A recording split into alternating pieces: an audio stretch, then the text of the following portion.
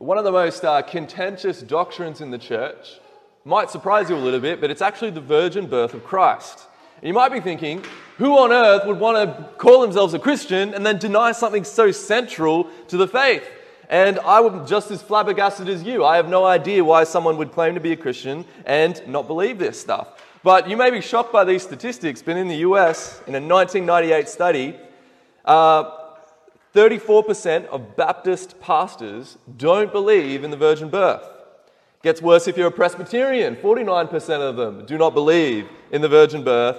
And you want to hope you're not a Methodist, because 60% of Methodist pastors do not believe in the virgin birth. And I'm just thinking, why bother being a minister or a pastor if you're not going to believe something so central? But this isn't new. Denials of miracles in the Bible has been popularized since the 18th century. What's unexpected is how popular this has become in mainline denominations. Now, this is in the US that I quoted, but this is still rampant amongst high Anglican churches, some Uniting churches, and even some Presbyterian churches. For Bible-believing Christians, it's really simple. The virgin birth of Christ is not up for debate. Either it's true and Christianity is true, or it's false and Christianity is false. There is no middle ground. There's those only two conclusions that we can come to. Jesus being born of a virgin has its origins right at the beginning of Genesis and is so foundational to Christian theology that taking it out means that Jesus is not our Messiah. Taking it out means that we are still in our sins. And the only thing left for us is a terrifying expectation of judgment. Without the virgin birth, we are without hope. The old order has not passed away, and Jesus remained in the tomb. What we'll discover today is that the old order has indeed passed away, and that Jesus did not remain in that tomb, but rose again from the dead, and he brought many sons to glory. So we're going to be looking at that first, kind of what is to come. Second, how that played itself out in history. And then third, we're going to be looking at why it's so foundational and essential to everything that Christianity teaches. And so here's my 3 points. Number one, the hope of the virgin birth. My second point, the fulfillment of the virgin birth. And my third point, the necessity of the virgin birth.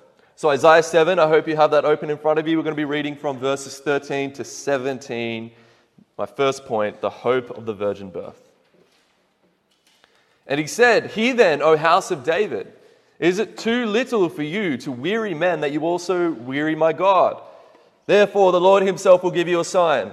Behold, the virgin shall conceive and bear a son, and shall call his name Emmanuel. He shall eat curds and honey when he knows how to refuse the evil and choose the good. For before the boy knows how to refuse the evil and choose the good, the land whose two kings you dread will be deserted. The Lord will bring upon you and upon your people and upon your father's house such days as have not come since the day that Ephraim departed from Judah, the king of Assyria." Fascinating passage we have here today. I won't have time to kind of nut it all out and bring out all of the different elements of it. But Isaiah is a book of prophecy against a rebellious and wayward people. These people had forsaken covenantal relationship with God. They've chased after other gods. They've worshipped other gods. And when humans chase after idols, the result is always catastrophic. It is always disastrous, and it always leads to atrocities, horrible acts of oppression, violence, and injustice. And what we see in Israel is a complete rejection of God. This nation that God had set up to be a light to the nations has itself become just like every other country around them. And who was ultimately responsible to steer the nation into righteousness? God had appointed the Davidic kingship, right? The Davidic kings. They were supposed to lead the nation into righteousness. And instead, they did the complete opposite. And it wasn't the case in the household of David. More often than not, the sons of David who sat on the throne, it says all throughout the book of Kings, did evil in the sight of the Lord and did not punish evil, and they often punished good and rewarded evil. And God was tired of them, we see here. He's weary. He's fatigued by them. And he accuses the house of David for wearying God, and they'd failed again and again and again. In Isaiah 7, just before we see the king Ahaz Fascinating guy, Ahaz. As far as this guy goes, he's probably one of the worst kings around. In 2 Chronicles 28:3, he offers multiple of his sons up to the god Molech, burning them with fire. It was a pretty brutal way to die. They had this enormous statue of Molech, and they burned his enormous hands up with a flame until it was boiling hot, and the offering of the child would get placed in those hands. And this is King Ahaz doing that to his own children. Okay, well, we've got a baby killer, so we're not off to a good start, are we? He made all sorts of sacrifices and offerings to foreign gods, and not surprisingly, it's probably a little bit of an understatement, God is tired of them. He's tired of these kings.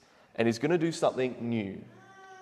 He's going to give a sign to this house, the house of David. The virgin was going to conceive and give birth. A new kind of king would be born. This king was going to be unlike Ahaz, who, let's face it, is the worst kind of person humanity can produce. This king that will come will know how to refuse evil and choose good. And this is very interesting because a woman would fall pregnant and bear a king in the line of David. The first question that most people would have when they read this is, how on earth can a virgin fall pregnant? And even if the virgin did fall pregnant, how on earth could that child be said to be in the line of David? Because if there's no man involved, then how are they a descendant of David? This is an enormous sign. This is an impossible sign. Isaiah is not doing himself any favors. The sign that God would give simply cannot be. You only have to attend certain PE classes when you guys went through school to know that this kind of stuff is impossible. The virgin cannot fall pregnant. They'd be scratching their heads. Here's our dilemma. We have a morally perfect king, right? That's said to come. A morally perfect king who would refuse evil and choose good. And how does that even happen? Humans are sinful. We are broken. And number two, he's going to be born to a virgin. Even another impossibility. And somehow in the house of David, even though only the woman was involved. This is all impossible. This simply cannot happen. But God has something to say about this. Luke 1:37, nothing will be impossible with God. Leads me to my second point, the fulfillment of the virgin birth. So we're going to turn real quick to Matthew 1:18 and 25. We're going to see how this passage is fulfilled. And Matthew has some very interesting language for us.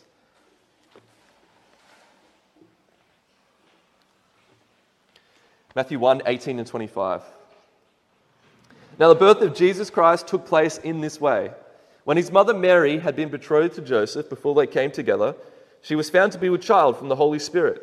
And her husband Joseph, being a just man and unwilling to put her to shame, resolved to divorce her quietly. But as he considered these things, behold, an angel of the Lord appeared to him in a dream, saying, Joseph, son of David, do not fear to take Mary as your wife, for that which is conceived in her is from the Holy Spirit.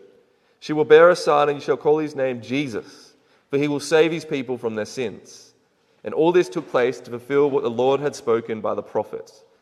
Behold, the virgin shall conceive and bear a son, and they shall call his name Emmanuel, which means God with us. When Joseph woke from sleep, he did as the angel of the Lord commanded him. He took his wife, but knew her not until she had given birth to a son, and he called his name Jesus. Here's an amazing story of the virgin birth of Christ. And a lot has happened in the meantime between Isaiah and this passage. The line of kings, King Ahaz, all his lineage collapsed. They were defeated, they were subjugated by the Babylonians. The Babylonians were then defeated and subjugated by the Persians, who were then defeated and subjugated by the Greeks, who then were defeated and subjugated by the Romans. And here we are right now. This is a long line of oppression and servitude, and the people were eagerly waiting for a king to come. They were awaiting for their Messiah. And into this chaotic, dangerous, unjust world, God singles out this poor young couple betrothed for marriage. We see Joseph and Mary. Now, Joseph was a carpenter by trade. You guys may know this. He was living in the region of Galilee, which is kind of this backwater, poor, crummy area in the Roman province of Palestine. We also learn that he is a descendant of David, for he is called as much by the angel. The angel calls him the son of David. He finds out, much to his dismay, that this good-natured, godly young woman that he's been betrothed to is pregnant. He knows immediately that the child is not his, and that Mary has been unfaithful to him. And I'm sure he felt betrayed, humiliated, angry, but the text we see here calls him a just man. He is able to rule his emotions, and he decides to break off the engagement quietly. Now, Joseph has the same reaction as anyone else who reads this passage for the first time. Women don't just fall pregnant. I mean, today, with extensive medical intervention, maybe they can fall pregnant, but as a general rule, during this time, there was only one way for a woman to fall pregnant, and yet God has a plan. He sends his angel to Joseph to tell him that his wife is telling him the truth, or his fiancée, I should say, is telling him the truth. The Holy Spirit has supernaturally created life in the womb of Mary, but not through normal means, but is a miracle. Supernatural. Many people get uncomfortable at the supernatural events in the Bible. They get uncomfortable at the word miracle. But the God who created galaxies and stars and caused the sea to part and walls to fall creates this small baby in Mary's womb. For some reason, we get all caught up on this one miracle when the Bible is replete with all sorts of miracles. It is full of the supernatural.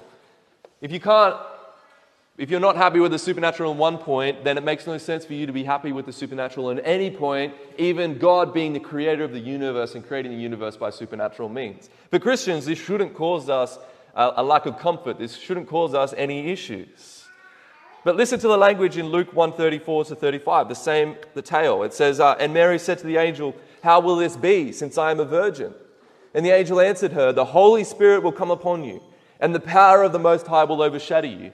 Therefore, the child to be born will be called Holy, the Son of God." Fascinating language in Luke 1 right here. You can get whispers and glimpses of the same language in Genesis 1, don't you? When the Spirit of God is hovering over the waters and the darkness was over the face of the deep. And Luke is telling us this. In this new baby is not merely a miraculous birth, but a new creation. In the womb of Mary, being fed and nourished by her body, is a new human, God's eternal Son, Emmanuel, God with us. This is so important because Jesus is not born of Adam. He does not carry the taint of Adam. He does not bear the curse of Adam. The Apostle Paul calls Jesus the second Adam. We just sung it in that last song. A new man because the first had rebelled and gone astray. Jesus took on the nature of man, being a true offspring of David, taking on all our humanness, all our humanity, except for one thing, our sin. He did not take on our sin. Isaiah says it perfectly. He says this new man that will be created, this new creation, would know to reject evil and choose good, and to usher in a new world and new community and new way of being. Not even King David, who he's a descendant of, for all his goodness, was free from sin. In fact, listen to something that King David says about himself, Psalm 22:6.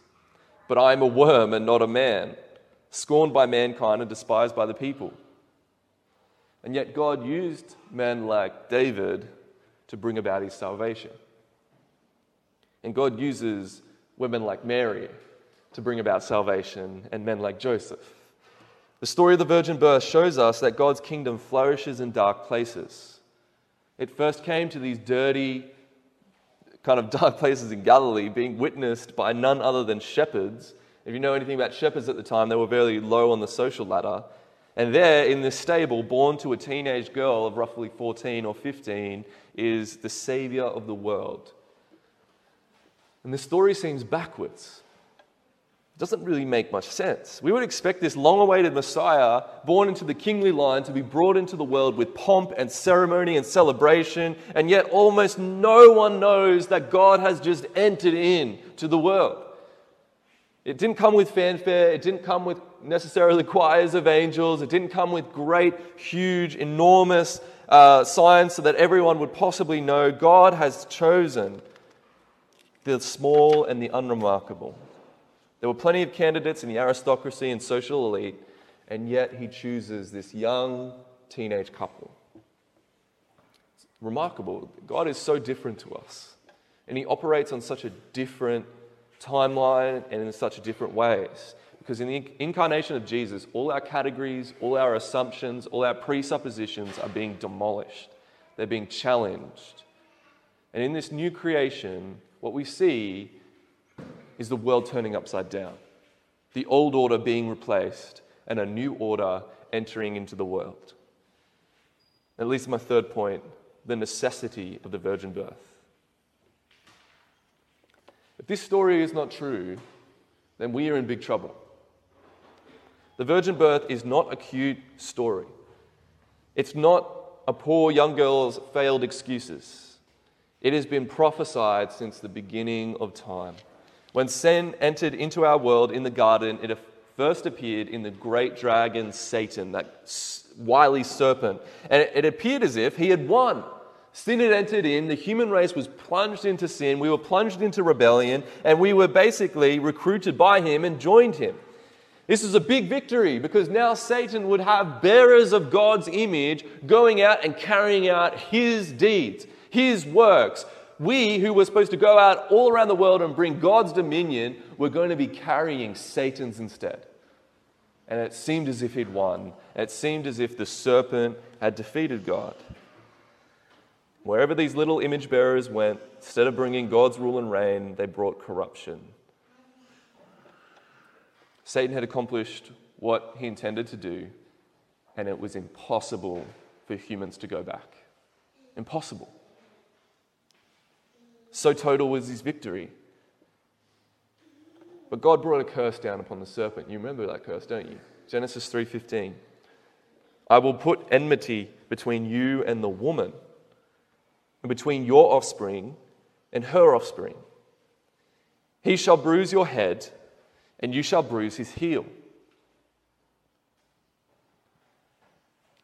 The method from which Satan decided to corrupt the entire human race, going after Eve, tricking her into eating of the fruit, was the method that God was going to use to save the human race. From Eve would come the serpent crusher. He will bruise his head, crush his head, defeat him, and defeat his victory. And this is so important because the offspring that will come is not Adam's. It will not be Adam's. All throughout the Bible, the man is considered to have the offspring. Man is considered to have the seed.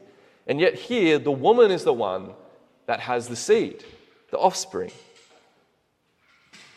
Male descendants of Adam would take no part in this offspring. It would come from the woman. And there are Christians out there who think it's clever or maybe edgy to deny the virgin birth of Christ. But they really need to repent, and repent immediately. Because without the virgin birth, there is no second Adam. Without the second Adam, there is no new creation.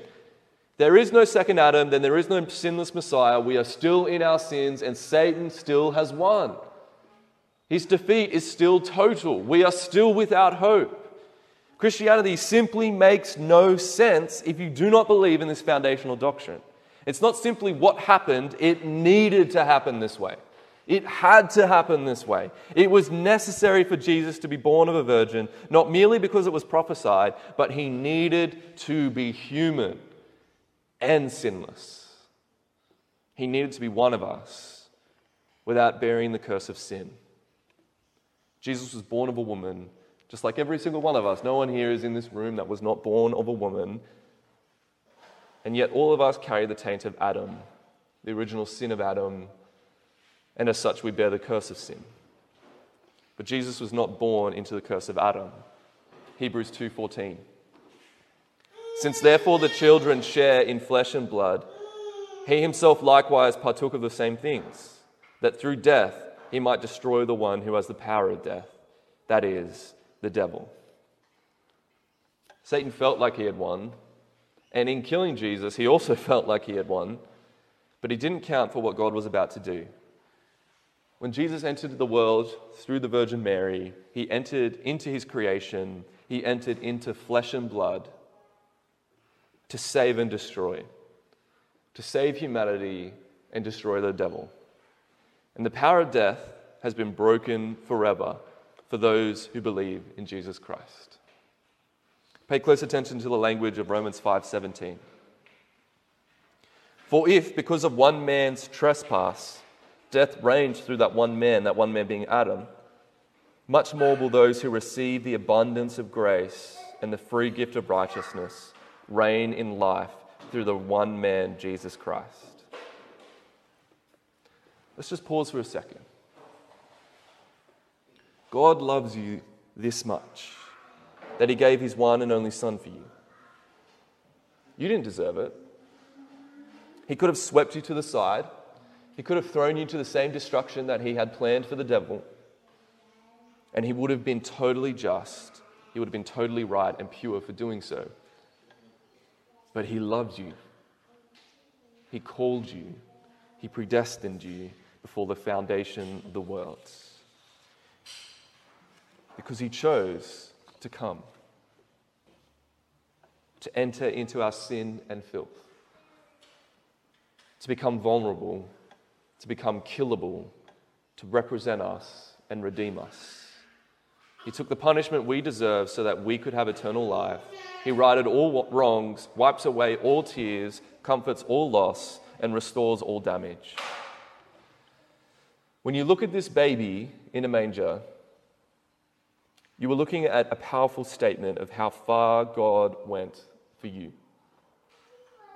This is how committed he is to you. God did not pay this terrible price to have his investment return void. He will save both now and forevermore. Those in Jesus are totally safe. And what does he want in return? When we look at that baby in a manger, what does God want in return for this wonderful gift? Faith. Faith alone is what he wants. The Father wants our faith to be in him and his Son Jesus, to trust in him as the Savior of the world.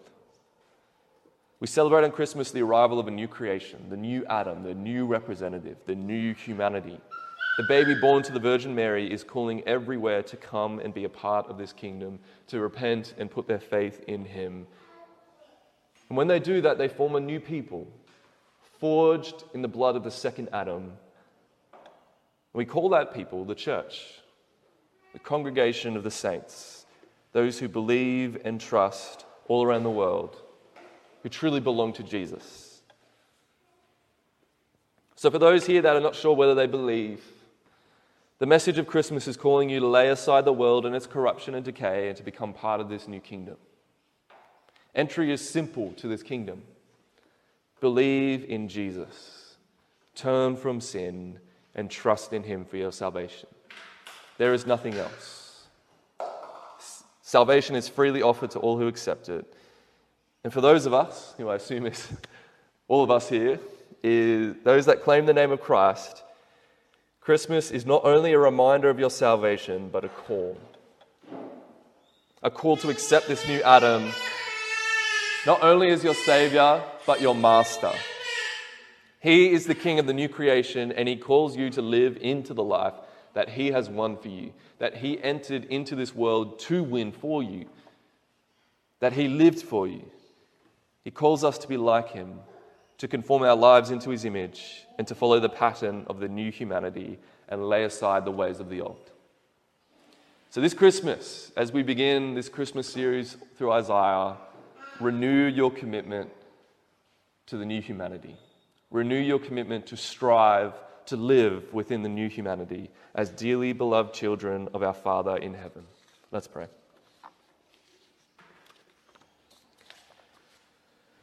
Father, what a wonderful message, the virgin birth, your Son Jesus born into this world as a human born from a mother, but Lord, without sin.